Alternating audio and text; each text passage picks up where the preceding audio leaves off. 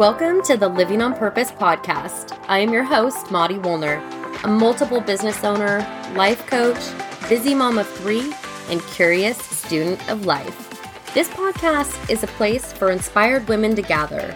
Each week I will share personal stories, quick inspo, strategies that you can implement right away, and engage in real conversations with badass women who have made the conscious decision to live a life on purpose.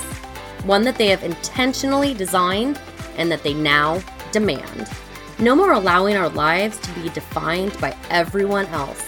No more putting ourselves on the back burner. No more living in a state of default and never going after our goals or our dreams. We are going to live our best lives on our terms. Living on purpose is our goal, and we're going to get after it starting right now.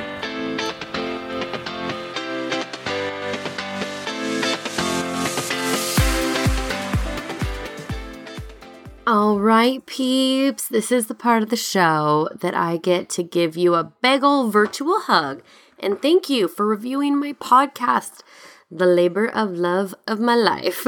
These ratings and reviews seriously mean the world to me.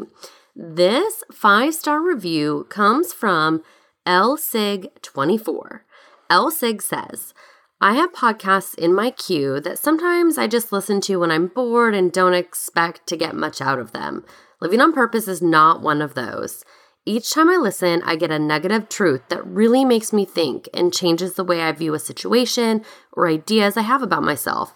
Maudie is a gifted communicator, and I feel lucky she chooses to share her knowledge with me and the world. Thank you for doing the work in your life so that you can inspire me to do the same. Oh my God, Elsig, thank you so much for this. I can't even begin to tell you how much this means to me. You know, sometimes it feels super lonely over here behind the mic, and hearing that my experiences are making a difference are what keep me going. So thank you. And I would love to hear what you think of the show. Please leave me a 5-star review wherever you listen, and I will make sure to give you some love on a future episode. Lisa Steffan, welcome to the Living on Purpose podcast. This is a long overdue interview. I cannot believe it's taken me, 74 episodes to get you on here, but I'm so excited to share your passion and knowledge and wisdom all about finances with our listeners. So thank you so much for being here. Well, thank you, Maddie, so much for having me. I'm honored. I'm excited. And, this is going to be fun. It's going to be super fun. Who thought talking about money was ever going to be fun? Right. I know. Ooh. I know. It's always a scary thing. Totally. Okay. Before we dig into all that scary money stuff, tell us a little bit about Lisa Steffan. What do you have going on both personally and professionally right now? Well, personally, I just finished a major remodel in my house and kitchen and got a huge gourmet cooktop range and that. And so I am passionate and having so much fun cooking right now. Oh my gosh. How was remodeling during a pandemic? Well, yeah, it was a little challenging. Things were a little slower. But overall, it wasn't bad. All things considered. The pandemic really stinks right now because I want to have a house full of people to and share it. I know you love to gather. I know you love to host. And so it's just going to make hosting and gathering even that much more special. Yes. I'm so looking forward to that. Yes. And then professionally, last year was a very busy year. I was able to help so many families refinance and save so much money or get into homes, and just to look at, and that's one of my passions with what I do, is to help people get into a better financial situation. Mm-hmm. That's been great. Yeah. So you're not just about selling loans. No, not at all. Not at all. In fact, there's people that have asked about, refinancing, and I look at their situation and it doesn't make sense. So I'm very honest in telling people if it doesn't make sense, right, to just hold on to what they've got. That's awesome. So tell us about how you got to where you are. I looked on your website and it says you're one of the top Seattle mortgage professionals, which I know you. And so I know this is the truth. But tell us, how did you get there? Take us back to the beginning of this mortgage professional career to where you are right now. Yeah. Well, I'm very honored to be one of the top professionals and who have been 6-time 5-star professional award winner. Yeah. That Okay, what does that is mean? I don't know what that means. so 5-star award winner is the top percent of mortgage professionals between the amount of work that they're doing and their client referrals and references. Got it. So they interview clients that you have worked with in the past. And if you have a 5-star rating, so to speak, then you're in there and then they interview you to make sure that you meet all the qualifications. So you're a big lender. You do a lot of transactions and you're a good lender is what the 5-star really means. Right. Yeah. Wow. Yes. So, and that's more important to me, on making people feel like the transaction was easy and it was relatively, I have a lot of people, thanks. That wasn't as scary as I thought it was. Oh, that's amazing feedback. Yes. Yes. That makes me feel really good that we can keep people calm through that because there's a lot of paperwork in it and it can be a little overwhelming. So I have a great team and, we just walk people through it one step at a time and do a lot of hand holding, which is great. Absolutely. And you have 6 5-star awards to prove it. Yes. Okay. How'd you get there? Take us back. Well, I was prior to getting into lending, I was a competitive figure skating coach and competitor. Yes. Years ago, I was a competitor and coach. And, I was, I loved that. Again, helping kids grow and build their confidence. And it was taking some time away from my family because it was before or after school. And I've always liked money and math and that. And I had a friend that was in the mortgage business. And so I thought, well, let's see what it's all about. And so when I started in that back in 2005, it was it was just like, let's see how it is. And the first year, I think I only had 2 transactions that I closed.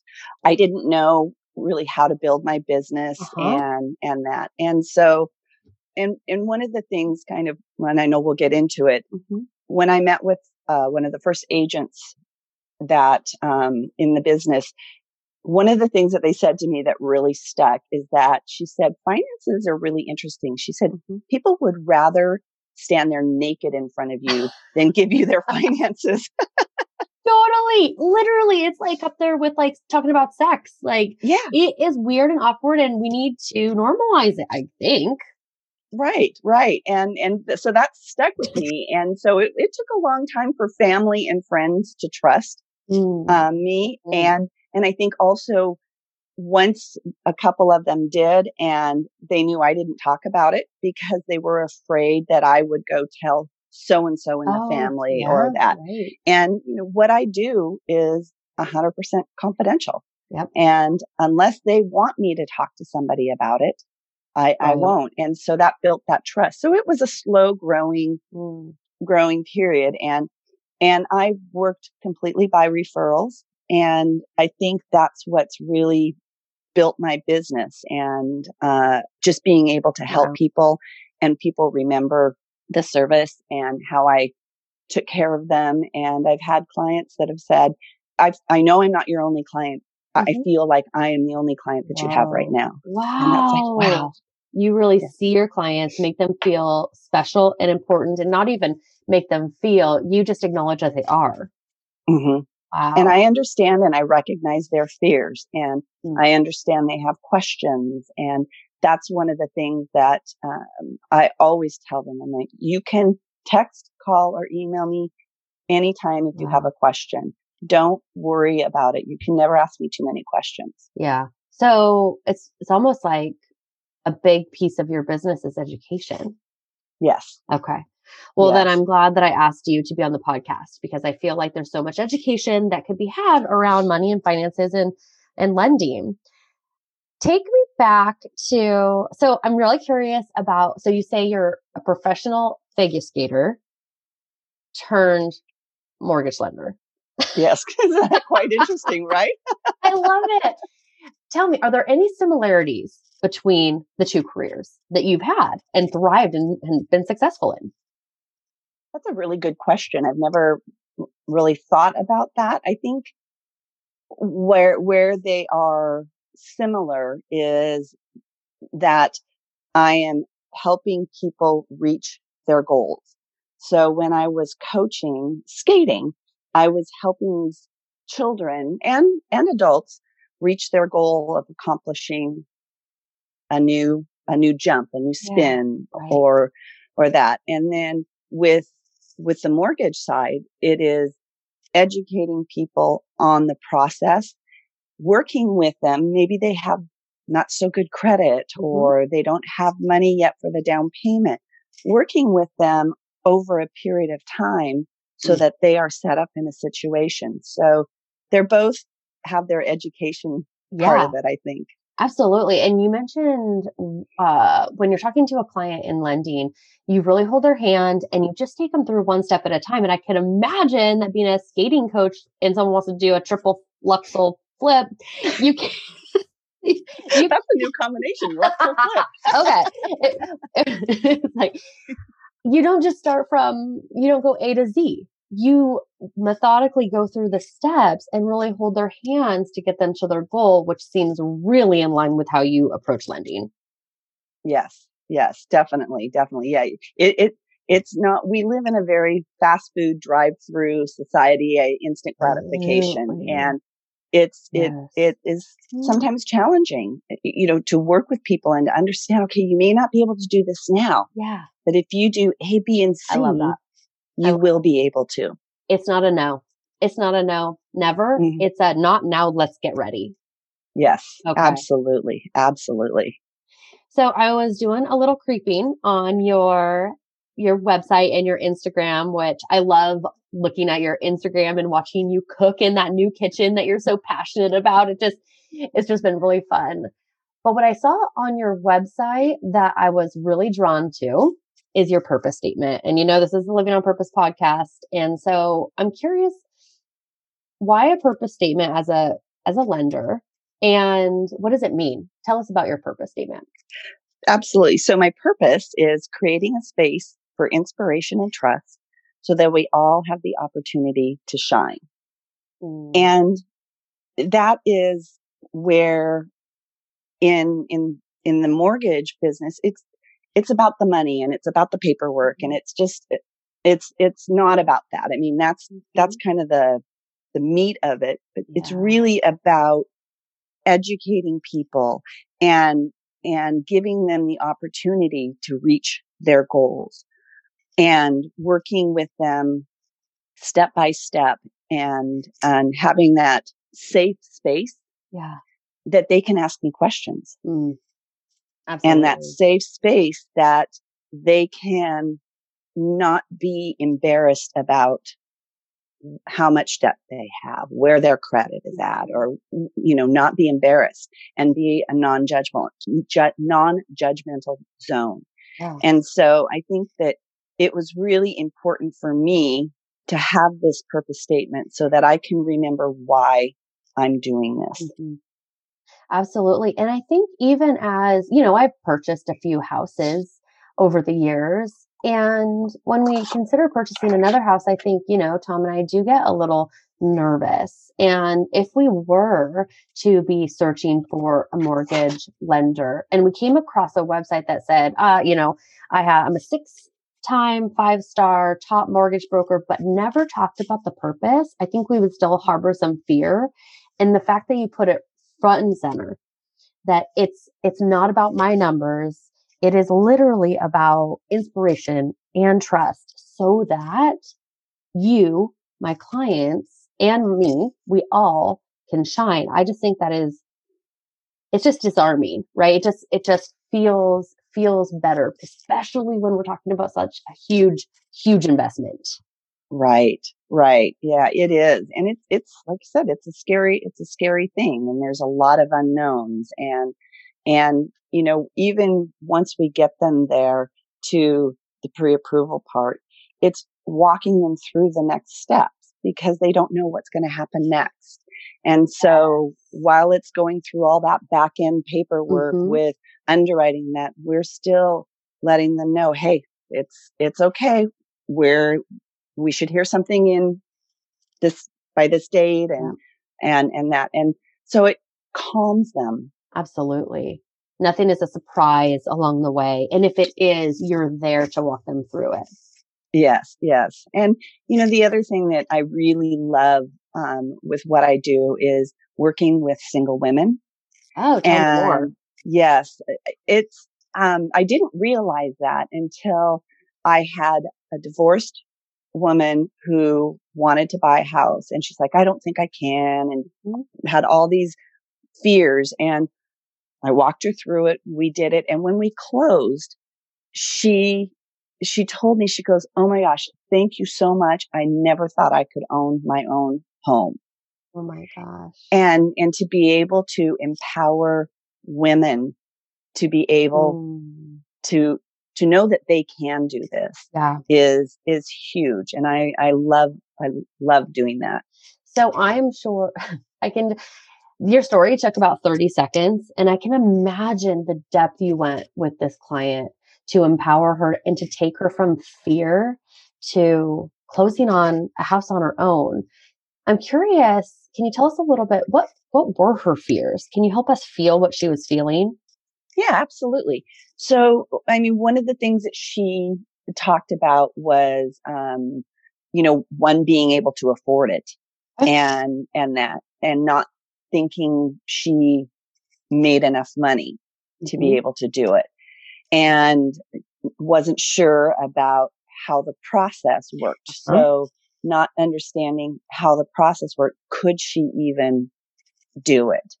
And so those were, I think, her biggest fears. Yeah. And once we talked about the process and talked about how it was going to work and that she can, and making sure that she didn't buy too much of a house that she couldn't continue to save and have money. So when that hot water heater goes out or she wants some furniture, that she can still afford it. Because the last thing you want to do is be, like, say, house poor.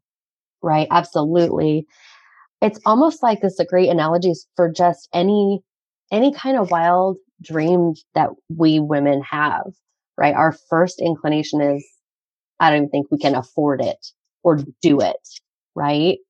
And it is a great reminder that it is so important to find the right mentor or lender or coach or someone to walk them through the process to show them that they can, as long as they, follow the process and they can do it responsibly. Right. Oh, you're like a dream maker. Happen. Oh. Yeah. Maker happener. Maker happener. I love it. That's awesome. Yeah. Yeah, it is.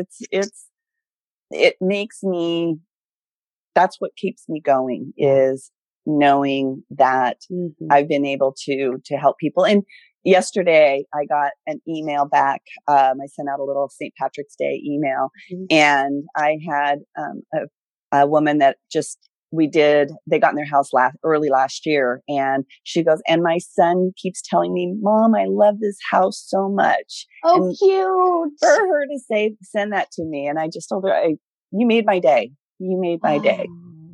I don't know of any lenders that send St. Patrick's Day fun little emails. What's this email? Like, do you email just past clients, or what is your email about? Yeah, so, it's also about staying in touch with my clients and letting them know that I'm here for you, and that you're not just a transaction and you're done and I forget about you. So I send them various holiday ones, and it was just a cute little happy St. Patrick's Day.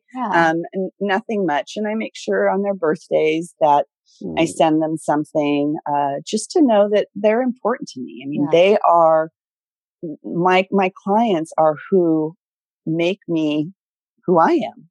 Right. And they allow you to live into your purpose. Yes. Mm. Yes. And do you send educational information as well? Yes. Yeah. So, I have an email that I send out to them that it's a service that I, subscribe to, but it gives them an email of, hey, this is what your house value is right now. Cool. This is your equity. This is what you can do. And so there's some things that they can look into and just see, would it make sense to sell and get another house, a larger, downsize, upsize, whatever. Do I have equity that maybe I can pull out and either do some remodel or, gosh, I've got a lot of credit card debt that has just been, I can't get ahead of. Yeah. And so those are some things that they can just play with themselves. So they get market updates from me. Okay. Yeah. And then I will also keep an eye on it. And so with last year rates being so incredibly low, I was able to reach out and like, hey, let's do a mortgage review. Does it make sense? And so we were able to go through that and see, and there was a couple clients that we pulled out some equity to pay off some debt. Their cash flow was over $1,000 a month by paying off those credit cards and putting it in there. And so now I'm like, okay, now that you've saved that $1,000, that doesn't mean you can go spend it. Let's put it in an investment. Let's put it in your rainy day fund. Let's, so I try and educate them on, okay, now that you've saved the money, let's continue on that right path. And if someone hasn't done a mortgage with you, would you be willing to do a mortgage review with them? Absolutely. Okay. Absolutely. Okay. And what I do is, I'll have them send their most recent mortgage statement. Oh, because it has all the information. I'll do some look to see if they have equity. And then, I ask them what their credit score is, what they think it is, because that's what rates are based off. They're based off your credit score, your equity. So, by looking at that and getting an idea, and then I tell them, obviously, until I pull your credit, if your credit is higher or lower, depending on what they tell me, it could change. But then at least we can see, oh yeah, you're going to save $250 a month. And by lowering your rate, this is going to save you how many tens of $1,000s in interest payments over the next 10 years. So I have a program where I can break that down so that they can see how much money they're going to be saving. Wow. Okay. All right. So this service that you provide is available to any of us. Okay. Thank you. We kind of started talking about the fact that money is a scary, financing, money, saving, debt. It's a scary topic. And I think, like you said, it's like standing in front of you naked. There's these stigmas around it. I mean, what I remember growing up about money is not remembering anything. My parents talked about nothing. It was taboo. It was very taboo. And when I started working at the bank way back when, I didn't know how to balance a checkbook, and I was expected to help my cute little old lady clients do that. And I didn't know how because I hadn't been taught. This is something we're not taught. And I really, the purpose of this podcast is to help our listeners go from living a life on default to one that's lived on purpose. So if we put that in the context of money, I feel like a lot of us are living in default. Maybe we're paycheck to paycheck. Maybe we're not, but maybe we don't really have a plan. So can we kind of start talking about creating a plan and taking the stigma off of it? Absolutely.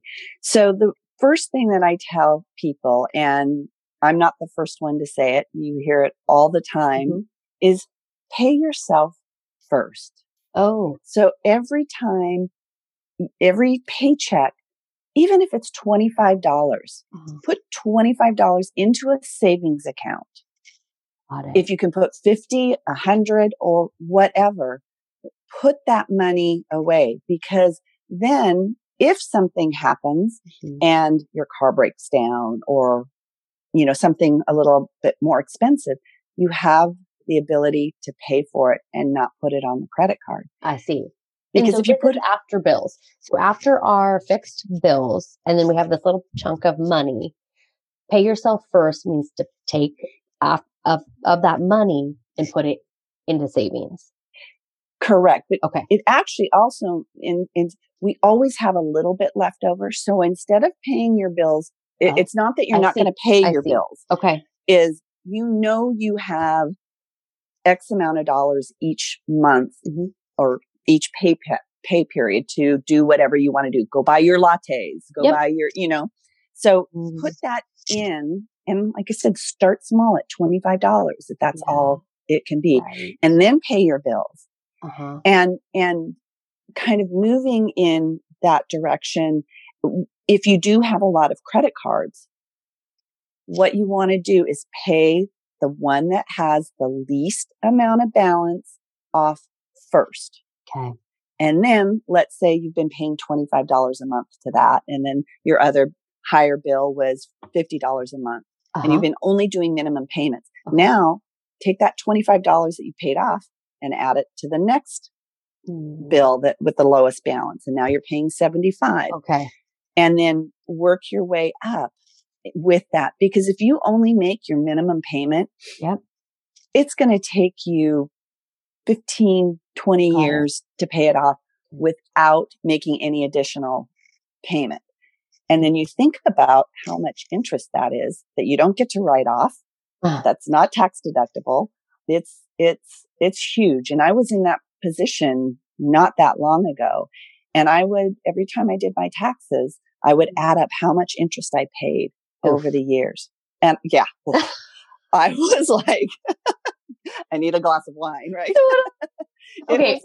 I'm going to say, because I know you have a program for that and I really want to talk about that debt blasting, right? Is that what it's called? Debt blasting? Debt blaster. Okay. But I do want to just stay on the pay yourself first for a minute, because the way you talk about it is so empowering. And when I hear you got to save, that sounds like something I have to do. It sounds super boring. Rainy day fund doesn't sound fun either. Pay yourself first before you buy the lattes, before you pay all the bills that are going to be paid. And you put that into an account that is for you. That sounds so much more empowering. I just like your verbiage around it so much more than an emergency fund or whatever. Right. And the other thing that you can do is open up multiple accounts. So if you're able to save and label it, because most accounts you can call it whatever you want in the online system. So you can have it fun money or vacation fund or rainy day fund. So you can categorize them for whatever your goal is. Yeah. House fund. Yep. So if by labeling that, it kind of gives you a little bit more excitement to know, like you said, instead of, all right, this is my emergency fund. Yeah. Pay yourself first. Okay. So that's what you would do first. You would pay yourself first. And then the credit card, your idea is pay the least balance and then take that payment, add it to the next one and so on. And use that process for credit cards. Any tips on how to help us talk about money? So a lot of us we have partners, and we may not discuss money until we either don't have it or it's time to buy a house. And so any tips for us who are in a relationship where we share, we commingle, to maybe take away the stigma there? Yes, that's always a challenge I think for everyone. And I think that, money can be one of the biggest arguments that couples have is over money. And so there's a couple things that you can do, and it depends on your relationship. I mean, some people can just sit down and talk about it. I think if you can if whoever is like the bill payer in the family, make a spreadsheet. Okay. And talk about, put every bill that you have that is a revolving debt And then another section where you put all the bills that are your living expenses. So your maybe house payment, utilities, cell phone, things like that in the bottom, because those are just living expenses. Okay. And then you have that. And then each month, as you make your payments, bring that balance down. Okay. I mean, that's one thing kind of for the debt blaster, but then take that and just share it with your significant other and say, hey, this is where we're at. This is what we make. What kind of goals do you have? What do you want to do this next year? And just ask them the question of, are there vacations that you want to go on? Do we want to buy a house in the next year? Do we need to buy a car in the next year? Whatever those are, and ask them the questions of what their goals are. That kind of opens it up, that it's not that you're not the one that is saying this is what we have to do. Right. And then when it's on paper, they can take a look at it and see where you are financially. And then a lot of times the other partner doesn't really know. And they're like, oh, wow, I had no idea this is where we're at. And so I think that is a really good way to open it up. And I think with kids, what is really helpful to do is if you do pay them an allowance, teach them how to separate the accounts. Okay, you get X amount for your allowance. 10% of that or 20% or half of it goes into your savings account so that when you want a car when you turn 16 or whatever, you have it. And then this money you can spend. And that's one thing that I actually did with my kids were little kid models when they were young. And so I when they got paid, I would put, when they were too young to do that, I would put their money away, but I would always give them a portion of it so that they could spend it. And so that they knew. And then as they got older, then they could see how that worked. I love that. It is so important, especially with kids, because they don't learn it in school. They don't. And a lot of adults don't have good financial responsibilities because those credit cards are so easy. Right. And I think it's also embarrassing to not know. Like, I think all of a sudden we're adulting and we're supposed to know it all. And if we were never taught about money or about this spreadsheet system or how to have the conversation or even to start having the conversation, it could be really hard to start because the walls are already up. So what I'm hearing is put it on a spreadsheet, black and white. There's no gray area with a black and white Excel spreadsheet or whatever. Yes. That changed it for me. Is even though I balanced my checkbook, I paid the bills and I knew where they were.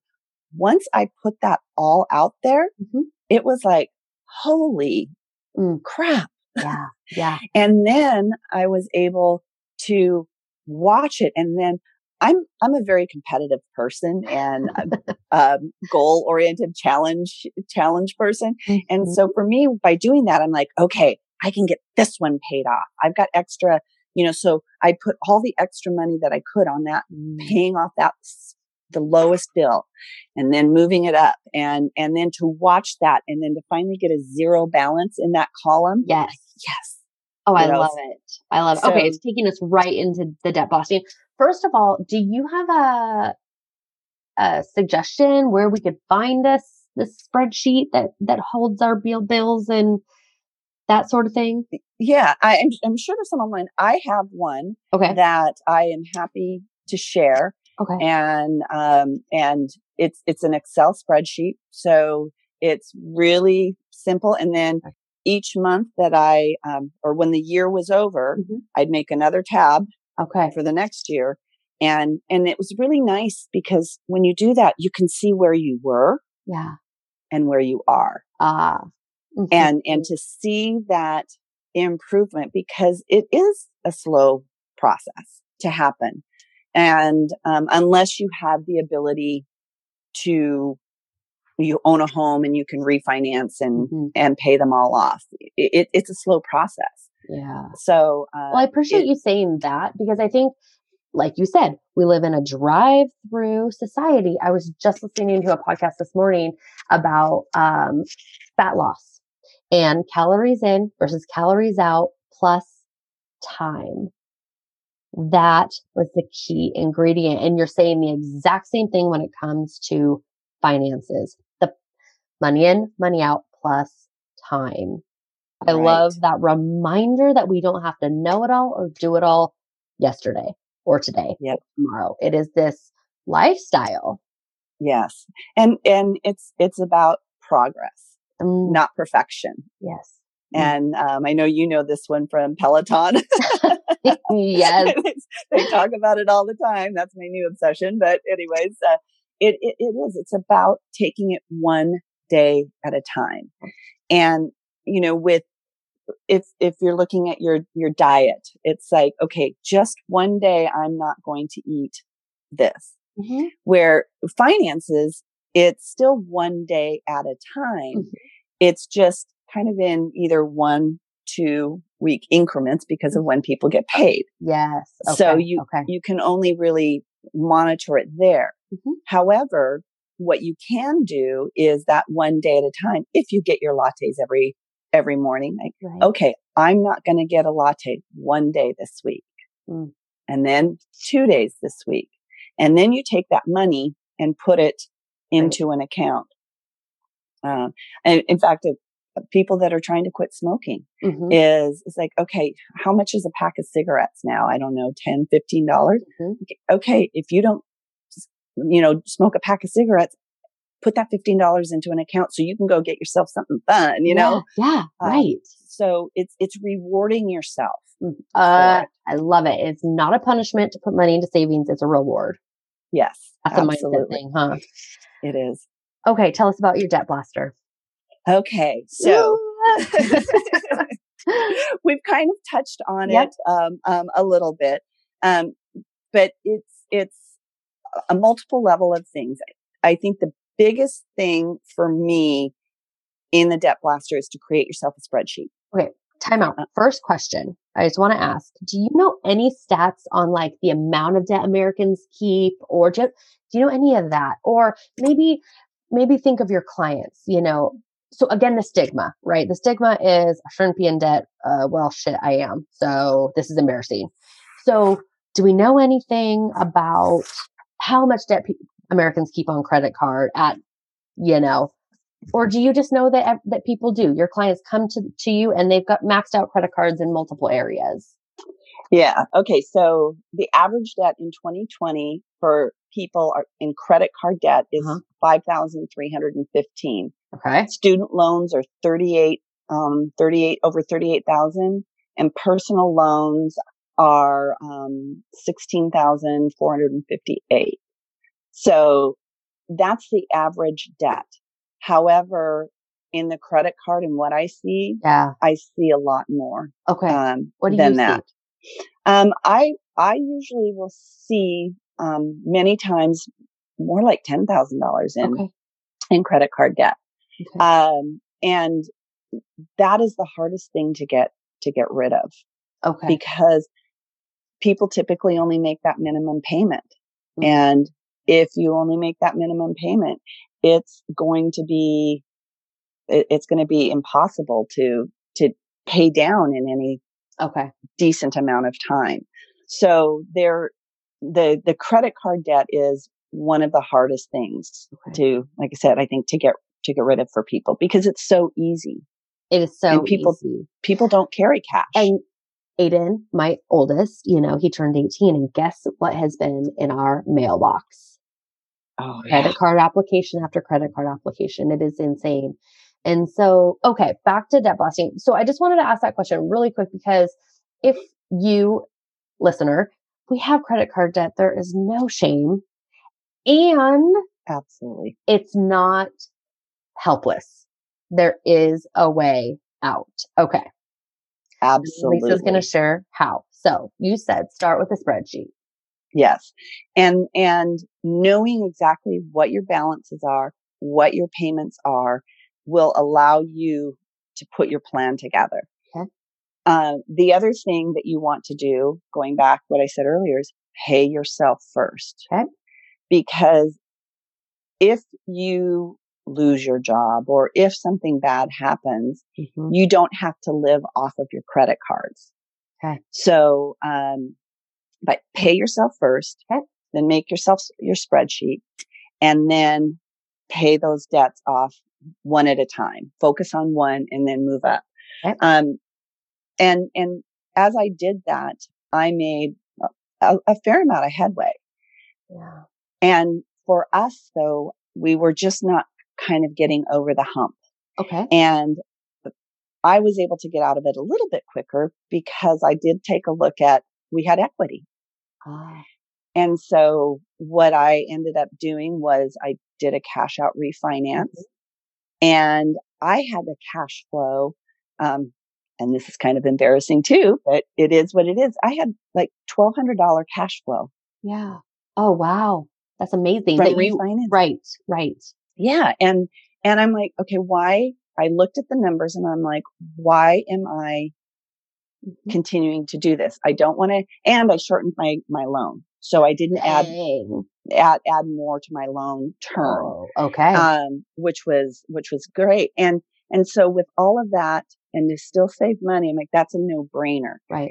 So then now, ever since I did that, I'm able to take that money that I was paying on credit cards and put it into my accounts. Yeah. So I have a fund money account. I had enough to save up to do our remodel, so we didn't have to pay that. So, having that goal of what it was, it's not rocket science. It is very basic, and it's just taking it one step and one day at a time, and looking at what you're spending every day. What are your no-brainer kind of expenses? Starbucks. Like Starbucks. Exactly. And so what is the one thing that you can cut out? And this is a lot like people that are going on a diet or want to lose weight or whatever. They're going to, they go, okay, I'm going to work out an hour every day. I'm going to, not do this. I'm going to cut out this. I'm going to do that. And you're setting yourself up for failure. Yeah. And so if you do it one thing at a time, don't do it all. I mean, if you can get your spreadsheet together, and then just start with paying yourself first. And then once you do that, then start adding something else. And with paying off the bills, if you focus on that little one first, all you're worried about is paying off that one bill. The other ones you're just paying. Just pay off that one bill. Okay. Then you get to move up to the next one. Yeah. And then it doesn't become so overwhelming. Right. Because it does. And we can get overwhelmed so quickly. Yep. And when there are too many things out there, all we start doing is just spinning, and we do nothing. And we say, fuck it, we do nothing. Yes, exactly. It's like, and I love that you said, what are you going to cut out? But you had said earlier, if you're going to Starbucks 7 days a week, maybe you go 6 in that one day. You're not asking your clients or us to make this huge life shift, radical change that feels like deprivation, that is not sustainable. You're saying, take a look. What is sustainable? What could we put into practice that we can continue? And then once we got that locked down, just that one thing, then we add. Yes, exactly. And the other thing is, gosh, if you can make yourself lunch, if you don't work from home, if you can make yourself lunch one day a week, if you add up all the amounts of, $7 to $10 that you spend on lunch, if you're going to a quick drive-through, and you add that up, if you could just one day a week make your own lunch, I think that's huge. It is huge, and it doesn't feel huge at the time. So it's amazing. It's wonderful to hear, Seattle's top mortgage lender telling us that is huge. That small little drop of the bucket is huge. So we're going to leave the debt blasting there. You said I love it. I love that there's like 4 little steps. It's simple, maybe not so easy, but it's simple to get started and implement right away. what would you tell someone who's been listening to this podcast who still thinks, I don't think I can afford a house? Let's talk. Yes. Yeah. Why? Because what I can do is we can take a look at it and say, all right, you actually can, or you can in a certain period of time. So I can help look at the big picture. And I think the big thing is, especially those people that maybe are paying, well, most people are paying some sort of rent if they don't own, and maybe you're not paying too much for rent. And you want to buy a house that is $500 a month more than what you're paying in rent.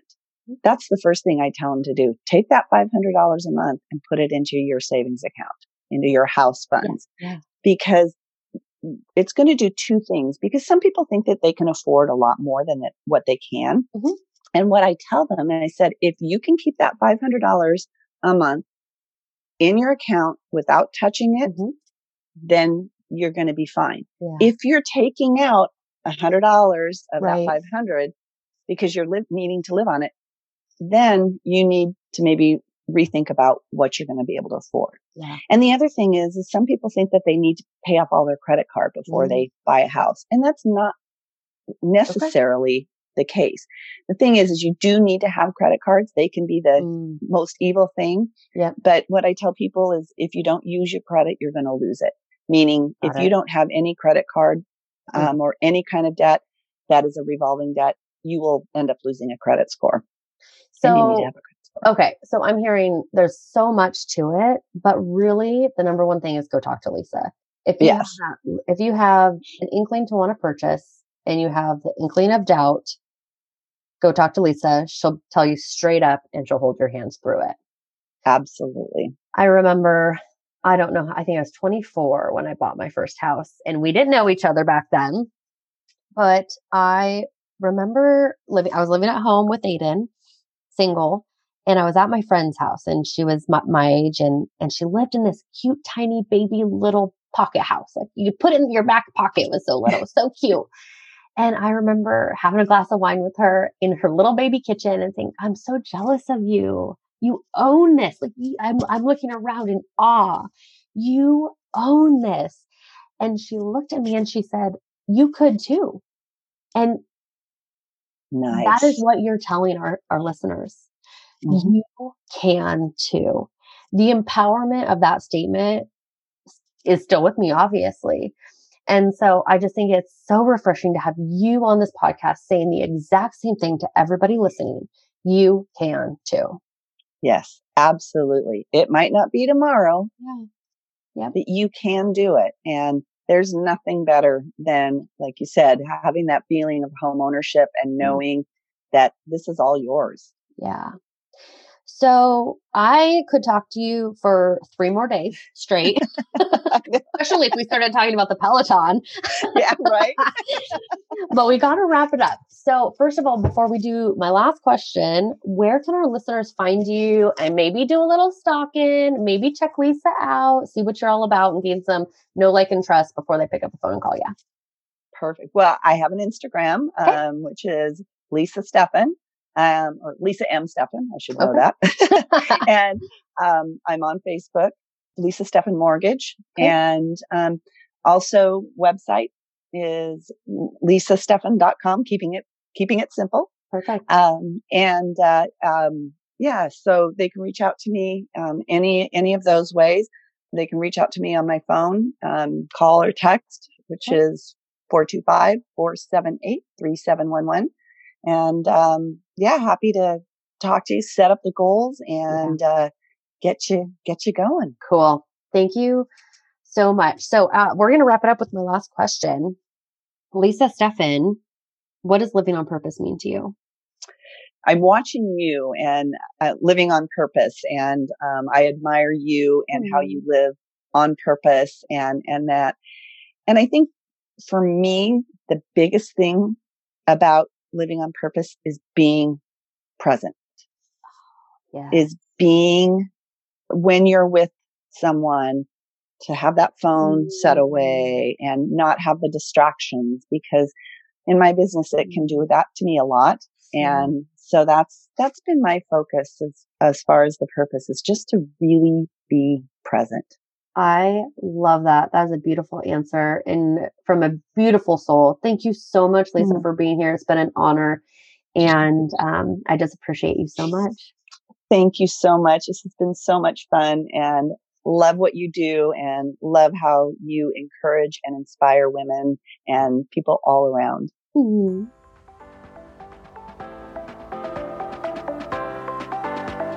Thank you so much for tuning in to the Living on Purpose podcast. It has been a blast hanging out with you. If you loved this week's episode, please hit that subscribe button. That way, you won't miss any future goodness we throw your way. Craving community and connection with like-minded badass women?